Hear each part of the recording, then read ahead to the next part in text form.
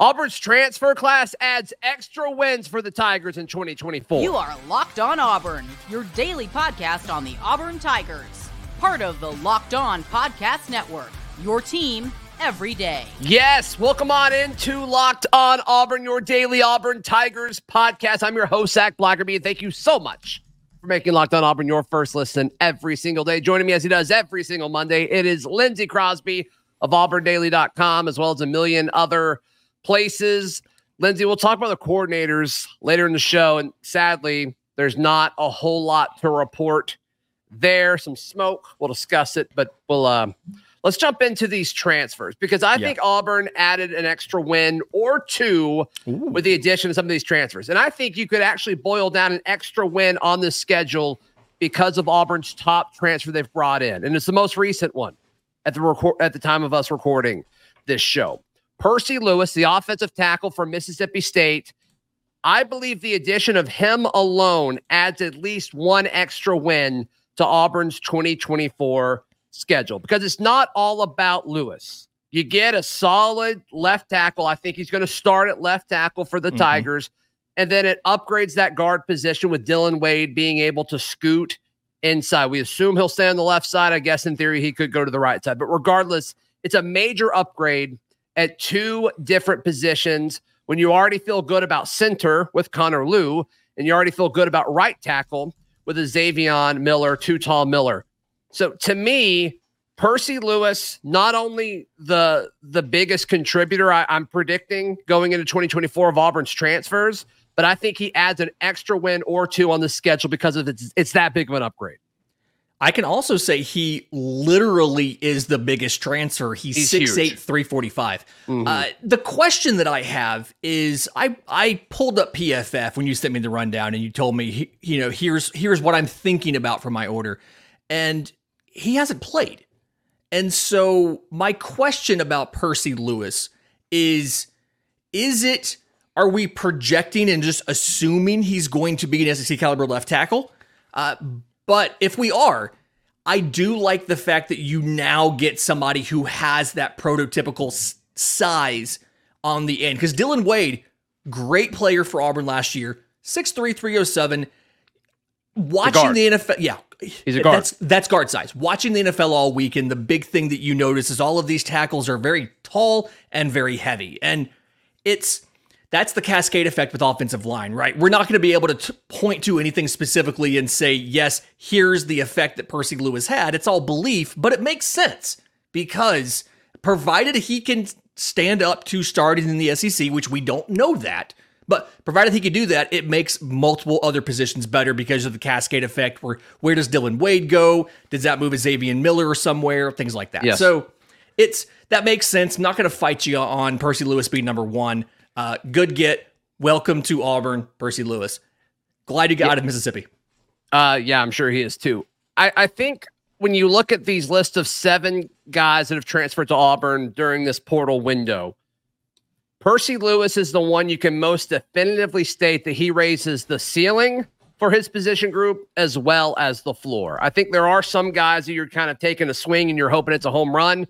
And then there are some guys that are clear depth pieces. Percy Lewis seems to me to be kind of the standalone guy that is a clear upgrade in both the ceiling and the floor for the offensive line group. And because of that, I think Auburn picked up an extra win in 2024 because of the addition of Percy Lewis. Number 2 transfer coming in my opinion, Lindsey, is Dorian Mausi, the linebacker from Duke. I think some people may disagree with this a little bit, and if you're in that boat, let's certainly have that discussion. But Dorian Mausi, he didn't transfer to sit on the bench. This is a guy who played a ton of football at Duke, over 1,000 snaps, which is incredibly valuable. I believe he's going to start next to Eugene Asante right now, and I think he raises the floor of this linebacker room because the biggest competition right now to him is Austin Keys. And we saw Austin Keys look pretty solid when he wasn't injured a year ago, but you just never know. You never know with injury, especially with the linebacking position. And so I think the fact that he has the potential to start next to Eugene Asante, as well as push Austin Keys and Cam Riley in the linebacker room, sign me up. I love this. I love this addition. And so he's my number 2 transfer coming into Auburn? See, I think this is somewhere where I'm going to push back slightly simply because I'm not sure, I guess, one, how much his ACC experience translates over to the SEC. If you kind of go up and you pull, not that PFF is gospel or anything, but if you pull up the grades, most of his conference games, Florida State, Clemson, Louisville, Virginia, he's grading out in the 50s. Mm-hmm. And so he's coming into the second linebacker role, arguably the lesser impactful one over Eugene Asante. And he's a guy that his best games, and it makes sense, but his best games were against lesser competition and, Lafayette, things like that, a small sample size against Pitt. I think this probably works as number 2 if you're going off the same boat as the Percy Lewis edition, right? That this can push somebody into some other role. I've been saying for a long time, I thought Cam Riley would work pretty well in like a pressuring the quarterback blitz kind of role. Me too. I'd love him in a jack. A jack linebacker spot. I'm with you. So like if the addition of Mausi, which people who listen to my podcast know I never get names right, so I'm glad I got that one. If Mausi, that's according to the Duke pronunciation guide on their side. So thank you, Duke. Love pronunciation guides. Minor league teams need to do that. If Mausi can push Cam Riley into more of a jack role, and then Austin Keys can be that third guy and they can compete for the number 2 snaps, I think this ends up being the number 2 move, the number 2 transfer coming in, but just him as himself. Mm-hmm. I just don't see where it's enough to be in front of somebody else like a Trill Carter or a Robert Lewis or somebody else. Yeah. And I think if you were going to move somebody above him, it would be Trill Carter. We'll discuss him in a second. Like you said, PFF grades aren't gospel, 100%. But just for the sake of conversation, these were the defensive PFF grades for the entire season for Auburn's linebackers last year. Robert Woodyard played 4 snaps, but his was a 68. Austin Keys, who was essentially a starter, played starter reps whenever he was healthy, 74. I believe that's highest on the team among linebackers. Okay. It is. Yeah. Wesley Steiner, in the 9 games that he played, was a 69.2. Very nice. But a lot of that has to do with he was an effective pass rusher, and his tackling grade was really high, which props to Wesley Steiner. Kind of goes back to, let's put him at jack linebacker and see what he can do there. Yep. My bad. That was Wesley Steiner. Excuse me. Cam Riley's was 66.7. He had a high pass rushing grade there of 74, which you love to see. And then Eugene Asante was a 64.2, so did not grade well. Then Larry Nixon. PFF hated Larry Nixon with a 41. And so, I mean, you just see how many snaps Larry Nixon played a year ago. Right. And I think if the window to that role is open, which I think it is, Dorian Mausi is a massive upgrade. That's my logic there. Okay. I mean, I can see it. And then that's something 2 to 3, I think, is the smallest. Like, Percy Lewis is clearly up and above everybody else. And I feel like Mausi, Carter, they're in that second tier. The order doesn't necessarily matter. They're just in that second tier. But I mean, I can give you that. That's given what he's replacing, I think that's an aspect I hadn't necessarily thought about. I was thinking about how much can you do behind Eugene Asante, but if you get Larry Nixon off the field, that might work out well from PFF's perspective. Sure. Once again, PFF not gospel, but it is a useful tool, I think. Yeah. All right. Yeah. Number 3 is Trill Carter, the defensive lineman from Texas. We'll discuss him. I've got a best case and a worst case scenario for Trill Carter. That's coming up right here on Locked On Auburn. Today's show is brought to you by our friends at FanDuel. FanDuel is America's #1 sports book. The playoffs are here. What an interesting weekend of playoff football. Hopefully you got in on the action, and hopefully you took every CJ Stroud prop bet that you possibly could over at FanDuel. Right now, new customers get $150 in bonus bets guaranteed. All you have to do is place a $5 bet. That's $150 in bonus bets, win or lose. The app is easy to use, and there's so many different ways to bet with live same-game parlays. You can find bets in the new Explore tab. You can make a parlay in the Parlay Hub. I mean, there's so much going on over at FanDuel. Visit FanDuel.com/lockedon to make your first bet a layup. FanDuel is the official sports betting partner of the NFL and the Locked On Podcast Network. Lindsey Crosby, our guest today from auburndaily.com. We mentioned it. Trill Carter is, I think, the third most impactful transfer coming in Auburn's class. The defensive tackle from Texas. The best case for Carter is he finds a role on all three downs. The worst case is he provides quality depth for a defensive line room that desperately needs it. Lindsey. I would say probably the worst case is something he does some sort of dumb thing off the field and gets arrested and never sees the field. But I think I'm just way too literal with the worst case thing. Sure. Yeah. I'm assuming he's going to be fine in that regard. Yeah. No, it's Carter to me, and I probably would have had him second instead of third. I think the big thing there is you're losing a starting quality guy in Justin Rogers. And the thing about Trill Carter, he played a lot of defensive tackle versus nose tackle. He did get some run at nose tackle, including against Alabama. So he has played some nose.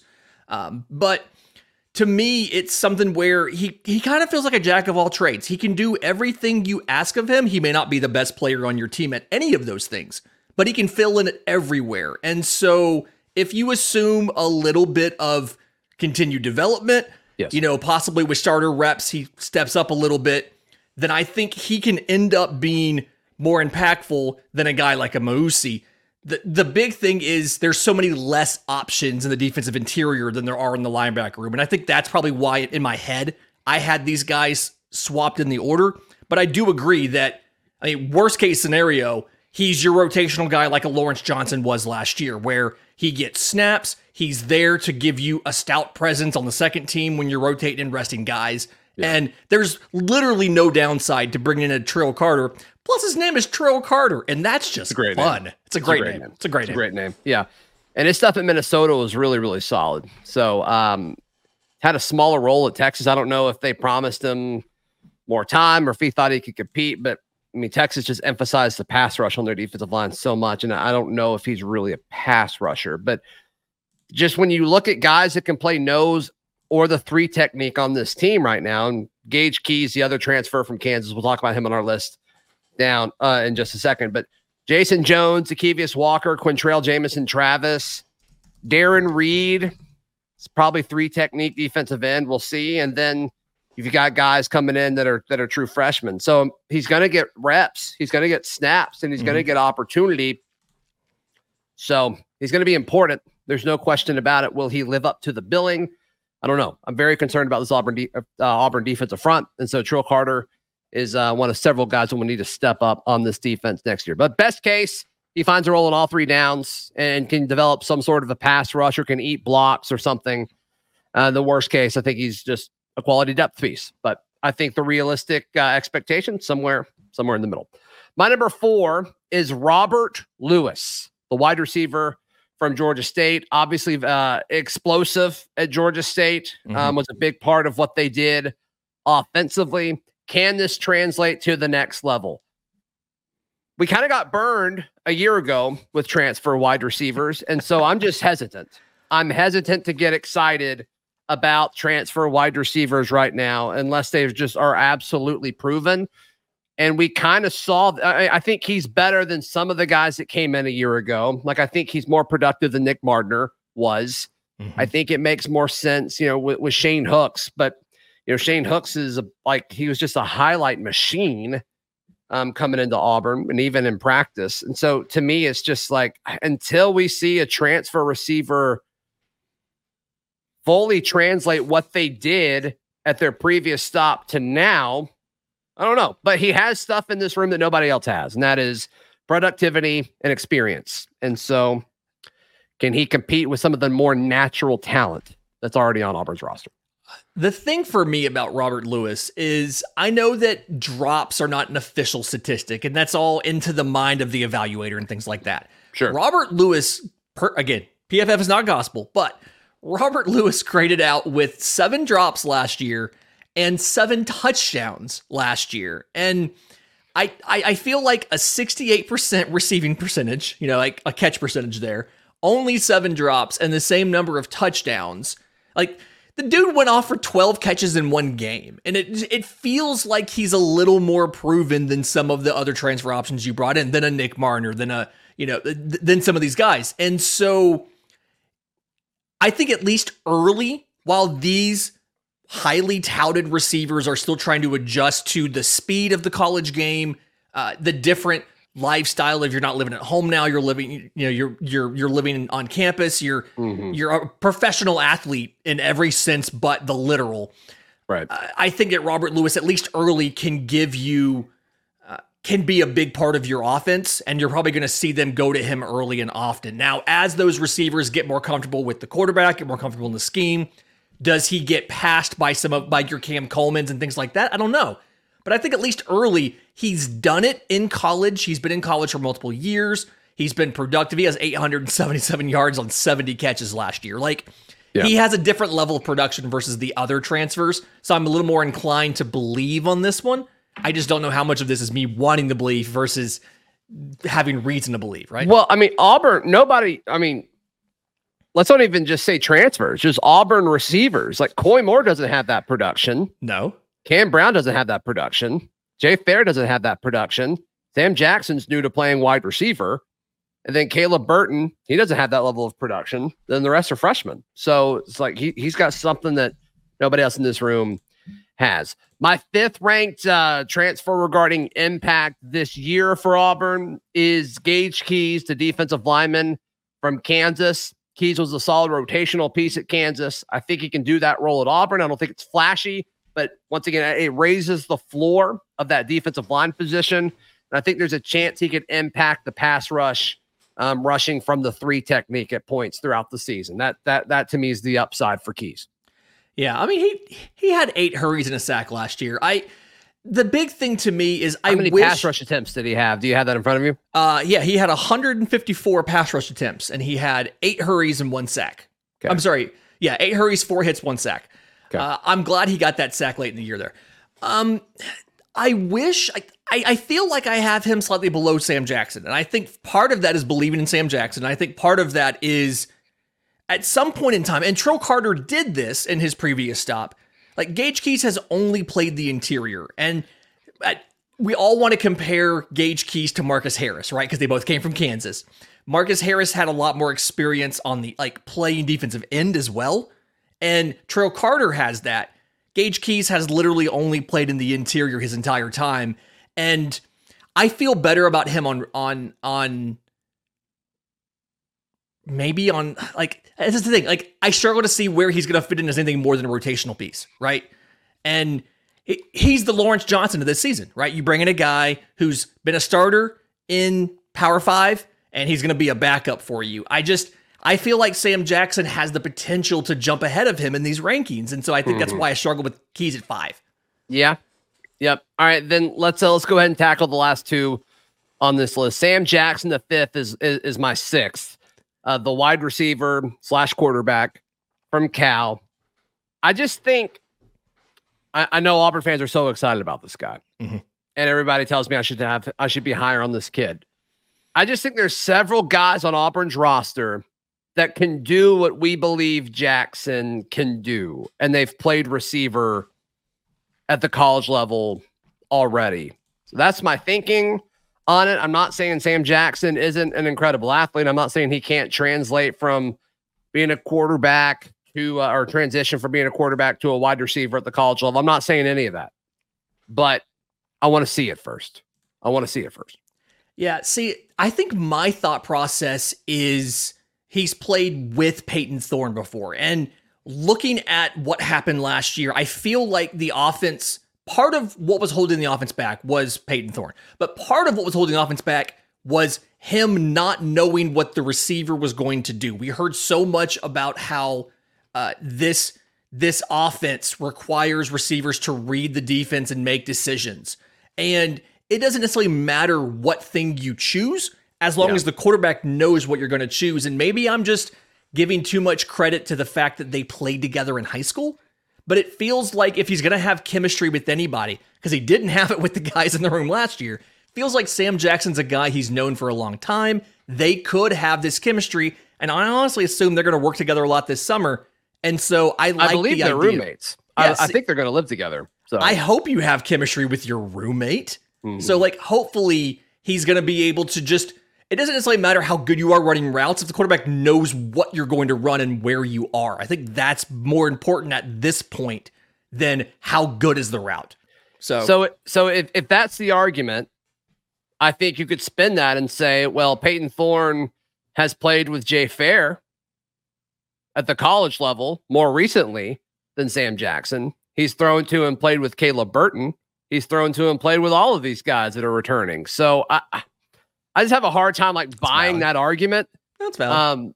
But we'll see. We'll see. And if you buy into that argument, then I think you should be excited about all these receivers coming back in another year of Peyton Thorne. So I don't think you can have it both ways. And there's a lot of folks critiquing Peyton Thorne that want it both ways. And so sure. We'll see. We'll see what happens. Plus the trick play potential, I think, is there. I'm with you. They're going to do one. They're going to do one. I'm with you. Okay, let's speculate. Auburn does not have an offensive or defensive coordinator at the time of this recording. What does that mean? We'll discuss in just a moment, right here on Locked On Auburn. Today's show is brought to you by our friends at Jace Medical. We know that you come to sports to escape some of the craziness of real life, but let's just talk real for a minute about preparing for real life. According to the FDA, pharmacies are running out of antibiotics like amoxicillin right in the middle of the worst flu season in over a decade. Obviously, that can be scary. You want to feel prepared, and obviously the thought of something happening to somebody you care about, and I mean that's a big deal. So Jace Case is a pack of 5 different antibiotics used to treat a long list of bacterial illnesses, respiratory infections, all sorts of stuff. It's stuff that happens to everybody at some point. So visit jacemedical.com, complete your physician encounter. It'll be reviewed by a board-certified physician, and your medications will be dispensed by a licensed pharmacy at a fraction of the regular cost. It's never been more important to be prepared than today. Go to jacemedical.com, use offer code LOCKEDON, all one word, LOCKEDON, locked on, to get $20 off your order. Lindsey Crosby, our guest today. And let's just speculate on why it could be taking Auburn so long to hire a new coordinator, both on the offense or the defense. Going into the weekend, most people believe Chris Kiffin was the favorite to be Auburn's next defensive coordinator. Of course, he is the linebackers coach for the Houston Texans. Houston obliterated the Cleveland Browns, and so their season is still going. There is buzz now that Auburn is moving on from Chris Kiffin because of the timing of all of this. So if that's the case, I don't know if Hugh Freeze and staff is starting over, or at that point, I don't know why you wouldn't just be patient unless Chris Kiffin turned you down. But all in all, I don't think it's a great situation. I don't think it's a great thing. I don't think it impacts wins or losses for the season or anything like that, but it's just at some point as a coaching staff, you want to be ready to go so you can start prepping for spring. Yeah. If your coordinator gets hired on January 15th or January 30th, I don't know how much difference that really makes, provided you're not making wholesale changes to the defense. Although I will say the better that Houston does, the greater the likelihood that he'll have an NFL opportunity. And that may be part of the reason why they've moved on, as they said, okay, maybe. Well, we're getting word he's going to be a candidate for those kind of things. No, the defensive coordinator is actually you. Right now, listening to this, you are the defensive coordinator. I'm not too concerned at this moment, simply because it's January 14th, right? You're not doing a ton of recruiting for the 25 class right now. You've got portal visits and things like that going on, but I think this is something where you see other guys coming in, and I'm not too worried about not adding a defensive coordinator right now, provided that there is some sort of plan. And we're all assuming there's a plan, right? If you have to move on from Kiffin and start over, then it starts to get okay, now we're kind of late in the cycle. Most of the coaches have already been hired. That becomes a problem. But I think provided that it happens the next week or two, you don't have any real long-term effects that are bad, right? Mm-hmm. Yeah, I was told to look at Tom Allen. Now, there are reports that he's accepted the job to be the DC at, I believe it's Penn State. Of course, he was at Indiana, defensive-minded coach. I think he's a good coach. I just think it's really hard to win at Indiana. Not wrong. But it could be a situation like Wesley McGriff coming back, like he was at A&M but didn't sign everything. It wasn't official. And so that would be interesting. That would be fun. I think that'd be a home run hire. I don't know about it if he can recruit or not, but not everybody has to be the best recruiter in the world. I want Chris Kiffin. I still want Chris Kiffin, but we'll see. Yeah. My defensive coordinator, because I have an offensive-minded head coach, I want my defensive coordinator to be an X's and O's guy. Like that's what I'm most concerned about. Ron Roberts was a solid defensive coordinator a year ago. Just the personality fit didn't work. Yeah, and that's a thing that it's hard to evaluate before you hire the guy.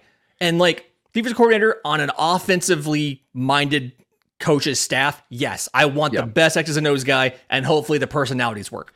Yeah, somebody who's been a former head coach. Like I think that's perfect, honestly. Yeah. But we'll see. This is your side of the ball. Treat it like you're the head coach of the defense. Go for it, buddy. Right. Yeah. Right. Offensive coordinator. So going into the weekend, we thought it was Derek Nix, who's been a position coach at Ole Miss for a long time, coached running backs for a long time, currently wide receivers.